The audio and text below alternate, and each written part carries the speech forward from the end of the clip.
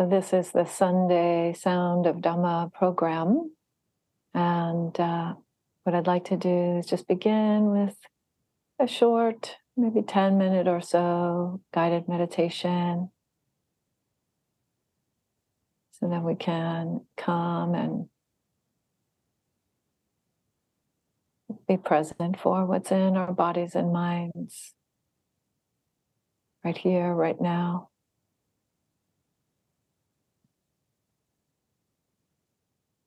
And I'll offer about half an hour or so of Dhamma talk, and then we'll have a bit of time for questions or reflections or anything you want to share.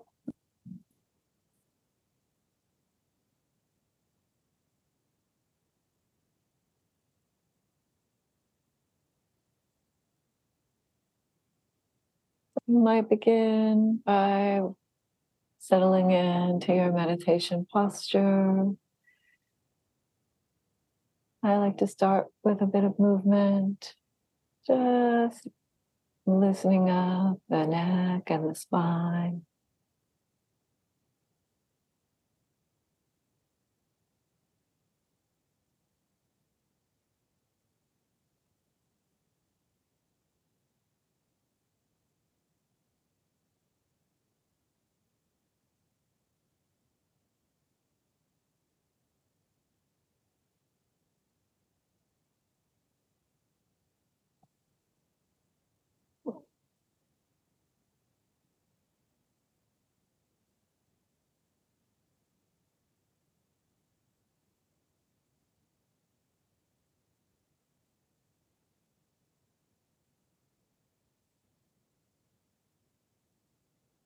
Knowing that the bones are carrying the weight of the body. Perhaps the muscles can relax and widen and soften.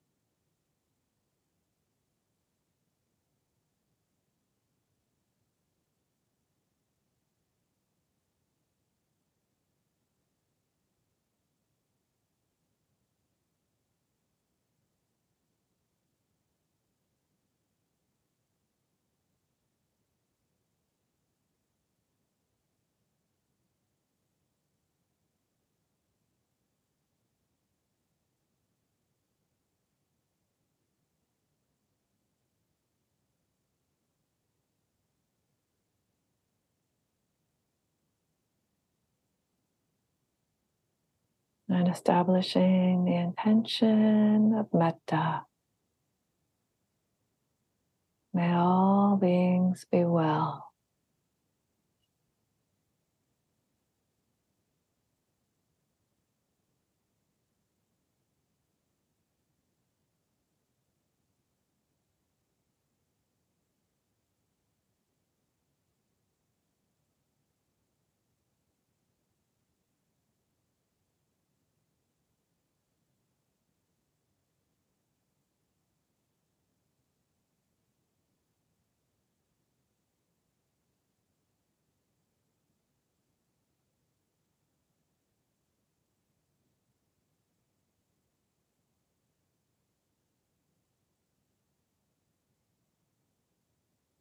Allowing that intention to fill the whole mind.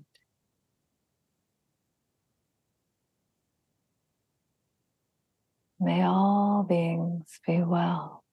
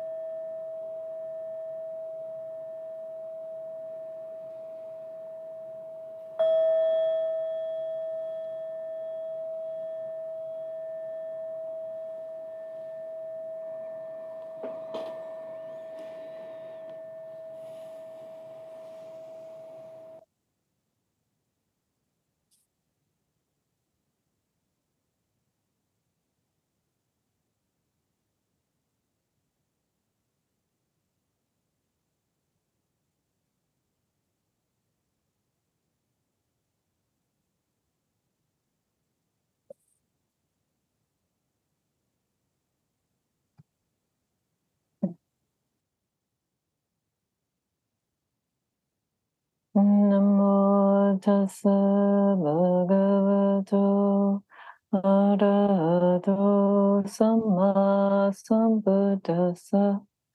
Namo tassa bhagavato arahato samma sambuddhassa.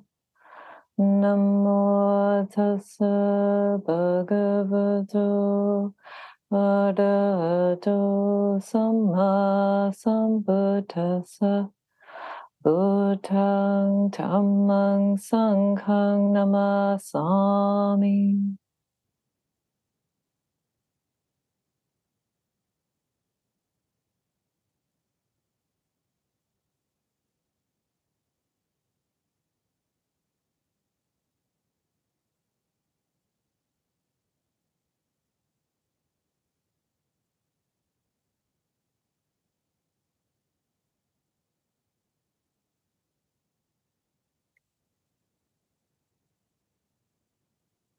So these days I'm living in London while I do my studies of Buddhist art history and Buddhist heritage.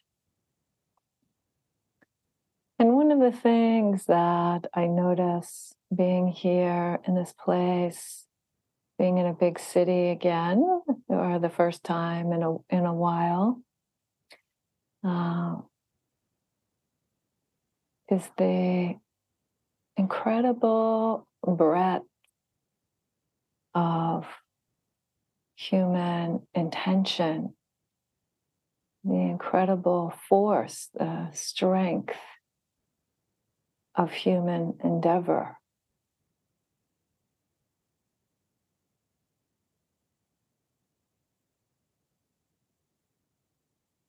The world is full of all kinds of agendas, for better or for worse.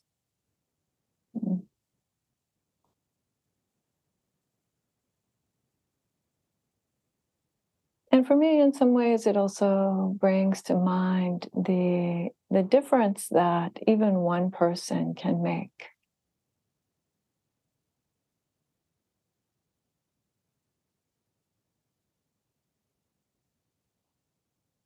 You know, I spend a lot of time in the museum these days. And you can see wonderful works of art by folks that we don't even know who they were. Or you can imagine, when I was a chaplain, I used to carry a little book of Rumi, the Sufi poet, because his words were so meaningful. So many people found deep resonance, deep meaning in his words.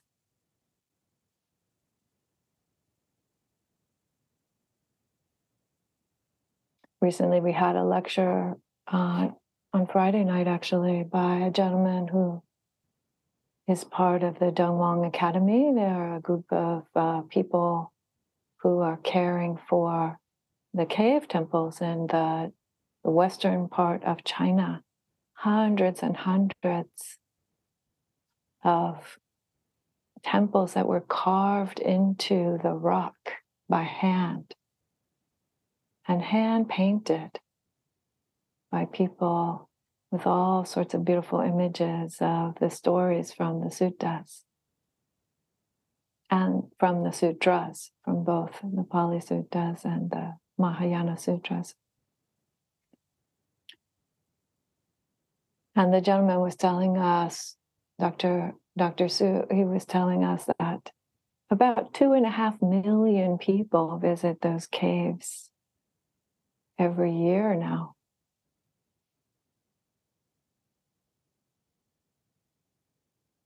More than 1,000 years after those paintings were created. Why? Because they find it inspiring, because they're curious, they're uplifted, they want to know what is it that those folks left behind for us.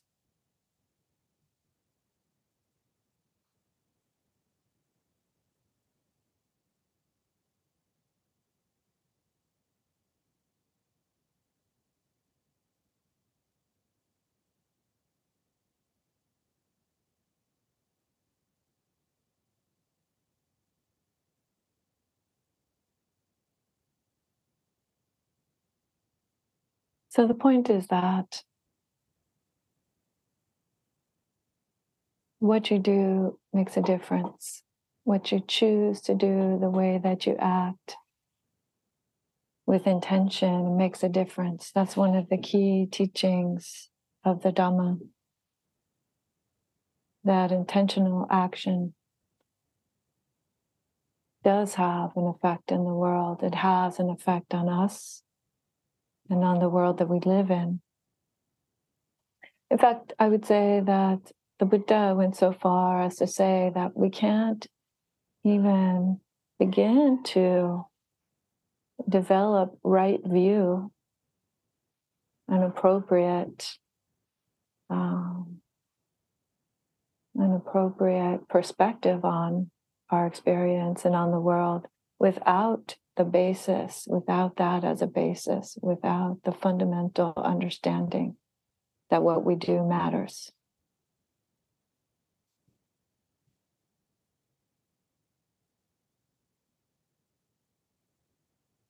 And to be clear, I'm not talking about control, because I think that that is actually sometimes where that understanding can lead to an effort at control,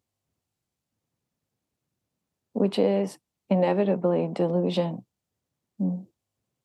We can have an impact, but we cannot have control most of the time.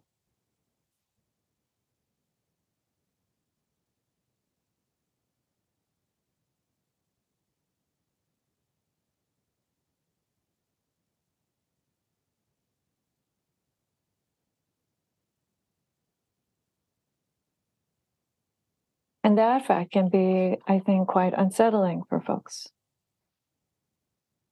The idea that control, it's not about trying harder to have better control, actually. Even the path is very interesting to see that people can sometimes even turn this toward their minds and believe that the path is somehow going to give you ultimate control over your mind.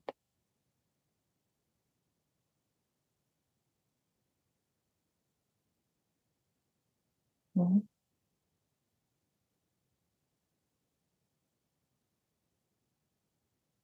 But that I don't believe that that's the claim. I don't think that that is the purpose. In fact, I would say that that could end up being another form of violence toward yourself.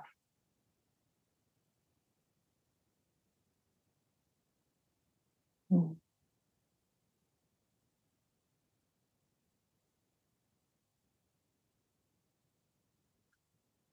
Or toward the world.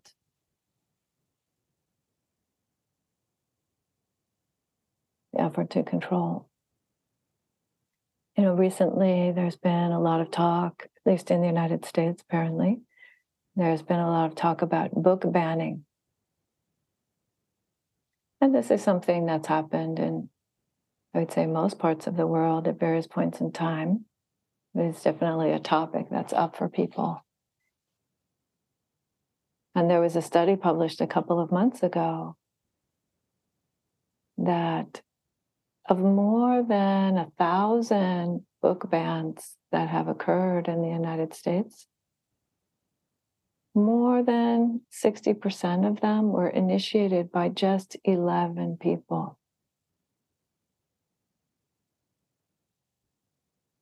Yeah, it's kind of funny, right? It's kind of outrageous to think that 11 people could have that kind of an effect on the intellectual and conceptual lives of a whole nation.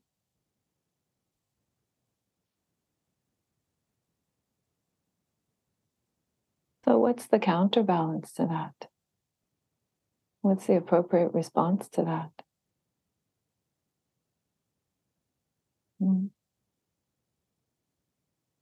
I mention that because I think that it starts to bring us into the question of what is the proper kind of effort? What is the wholesome effort? What is right effort? So speaking about another factor on the path, not just right view, but right effort. Because there has also been, even within Buddhist circles, even within Dharma circles, there have been people teaching that there is no volition, there is no possibility for will or choice or intention. And I have to say, I think that's quite misguided. I don't think that you can put the Dhamma in the proper frame without understanding the role of intention. So I want to bring forth a sutta, as usual. I want to bring forth a sutta about this topic. And it's a sutta called the Atthakari Sutta. Atthakari Sutta is Anguttara Nikaya 6.38, so from chapter 6 of the numbered discourses, discourse number 38. And in the sutta, the Buddha is having a conversation with a Brahmin, with somebody from the religious and spiritual caste of India at that time. And I'll just have it here in front of me for a second. And the Brahmin comes and makes a statement to him. And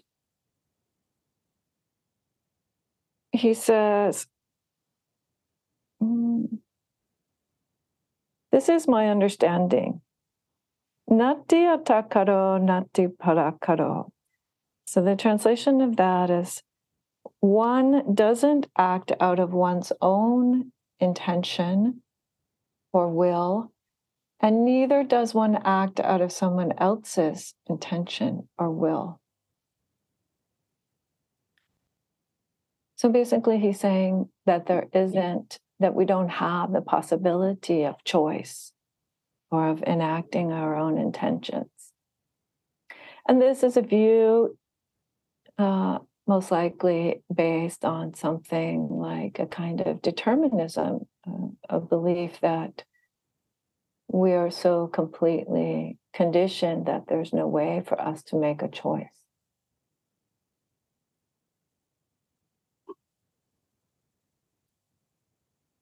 Even certain scientists, I would say today, brain scientists, would have made statements like this.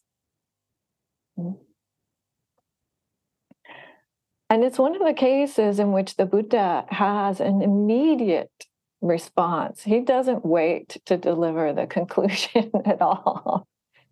He says, "May I never see or hear of anyone holding such a view. How on earth can someone who comes and goes of his own choice say such a thing?" So right away, he's pointing at your own experience, as the Buddha always does, right? Just look at your own experience. Do you have the option? Do you have the choice? Can you say you can make an initiative, you can start something? I'm going to make lunch. Okay, great.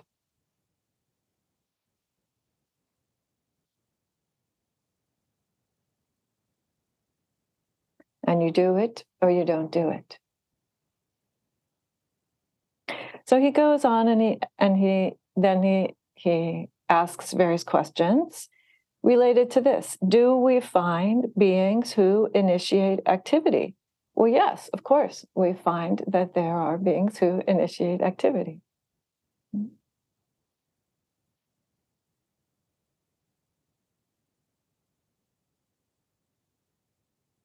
Not even just human beings, right? Try telling your cat what to do. They get to choose too, right? Huh? And then he says, do you see that there is persistence? Do you see that there is exertion or like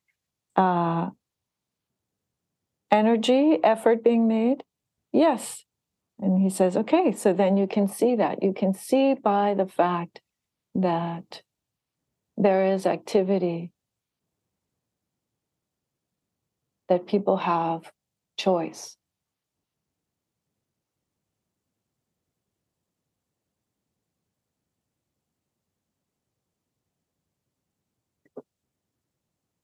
Because all of your life is effort. All of your life is energy.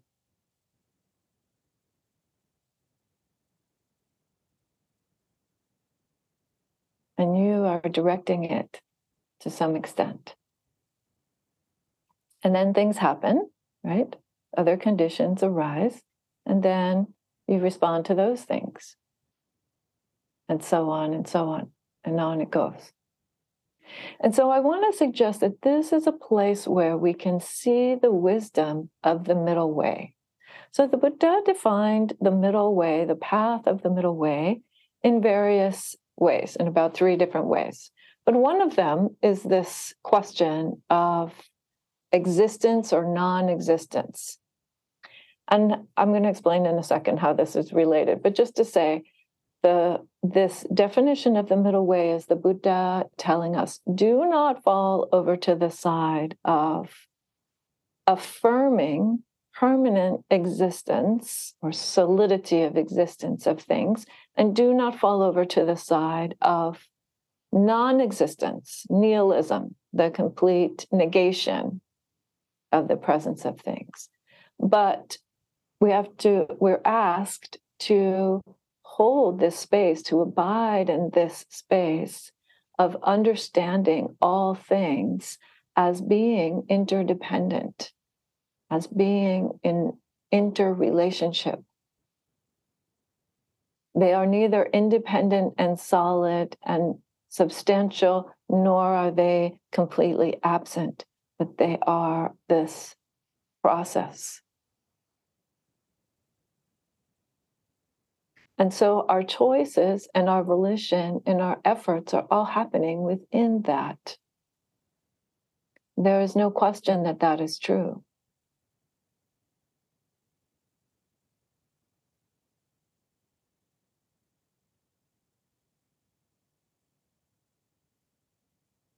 So they are conditioned to some extent.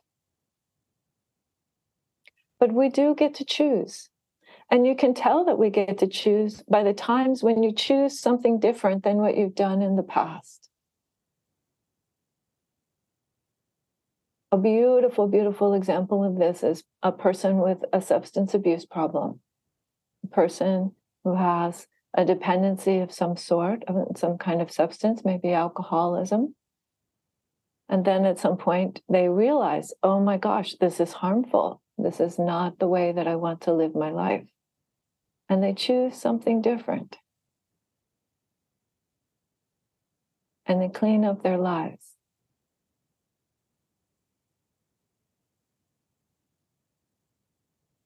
And that wouldn't be possible if it were strictly a matter of conditioning, right?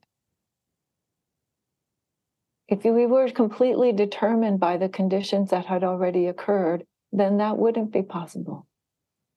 You would always make the same choice.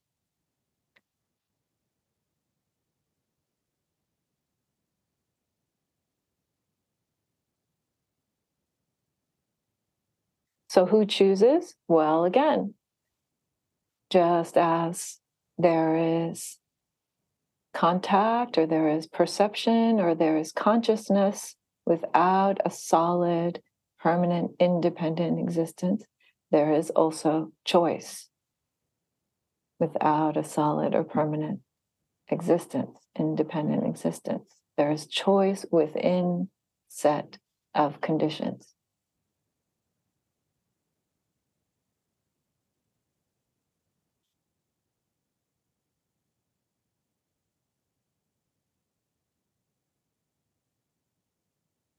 And so coming back to right view and right effort then, so we have the ability to make a choice, and we know that the choices that we make matter, and we know that our choices are having an impact, not a control, complete control, but certainly an impact on the world. And so then the question is, well, what's the skillful way forward, right? What is the path? How is it to be on the path? On the path of intention.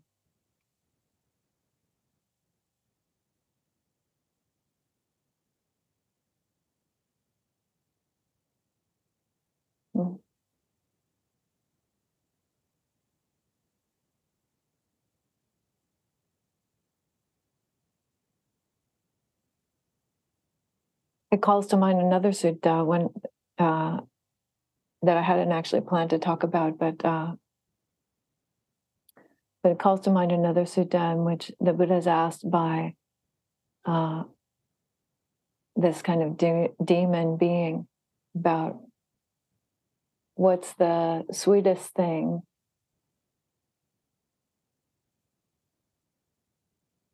and how does one live a good life? How does one develop a life of wisdom? And the Buddha responds by saying, truth is the sweetest thing.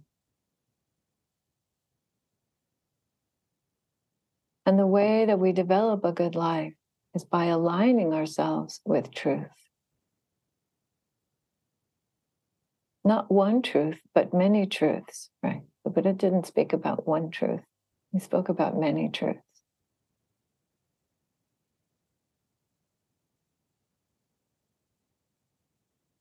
And so this is how we bring our effort into alignment with the path. This is how we bring skillful choices so that our choices are not reinforcing some delusion about control or some delusion about helplessness. But knowing that we are beings that are integral to the Dhamma, that are expressions of the Dhamma, then we can look at our lives and see, oh, right. The most important effort is to actually be real about what's going on here. The more that we do that, the more that we are clear about that, the more that we are precise about that, the more that we are courageous about that, the more wisdom opens up.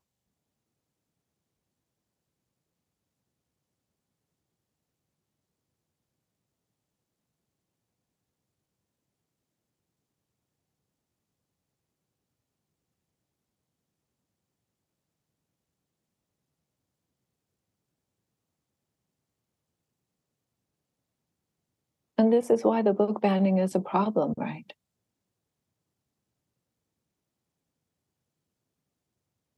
Because finding out about truth doesn't happen because one person gets to say what truth is. That's not how it happens. Even the Buddha himself said, you don't have to believe me. It's much better, actually, if you find out for yourself. In fact, it's only possible if you find out for yourself.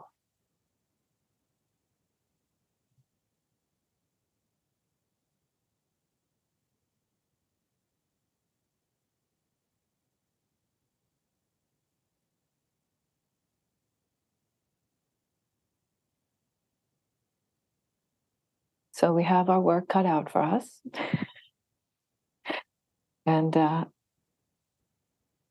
And that's okay because it's work that's possible. It's work that is right here.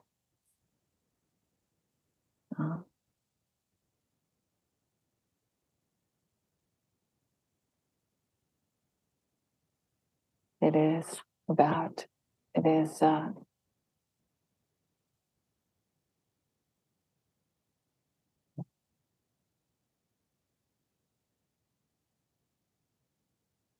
sometimes we use this phrase, getting out of your own way.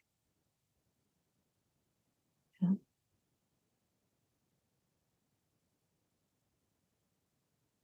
If you can get out of your own way, then you can be the way. You can see that you already are the way.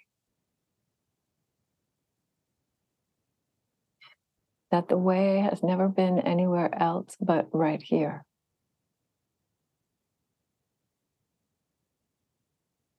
So I want to close with a quote from my teacher, my root teacher, Seke Harada Roshi. And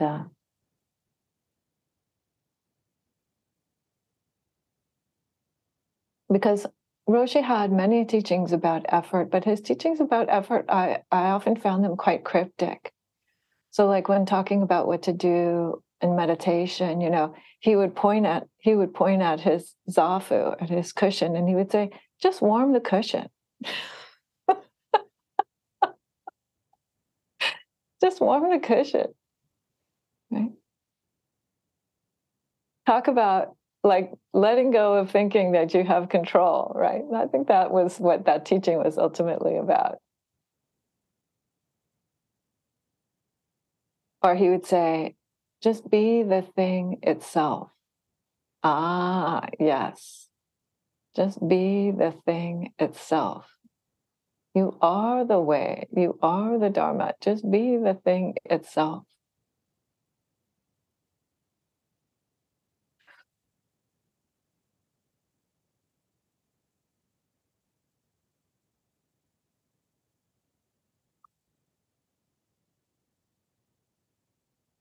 So the quote that I want to share from him is this. He says, the only thing we really need is diligence. Whoa, echoing the Buddha's last words. That's often how the Buddha's final words were translated. The Buddha's last words were, Vajja Dhamma Sankara Apamadena Sampadita. He said, constructed things are going away, are falling apart. So diligently fulfill the way. As in, there's no time to waste.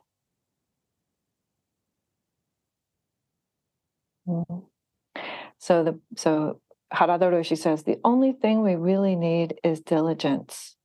Don't look for anything and don't throw anything away. Oh, very interesting. This don't look for anything, I think, again, is his way of pointing at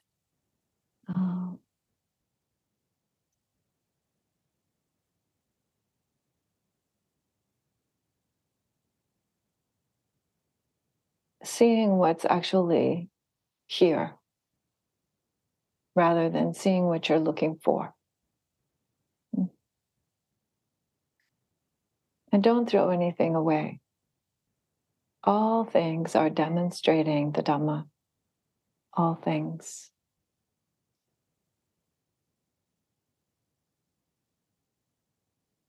And he closes with this gentle encouragement. It is enough just to endeavor. Just to make effort. It is enough.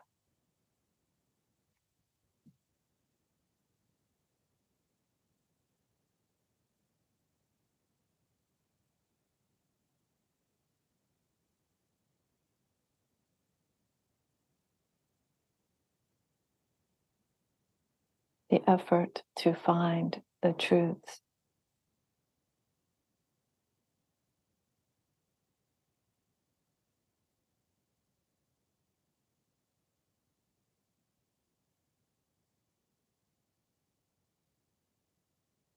Thank you.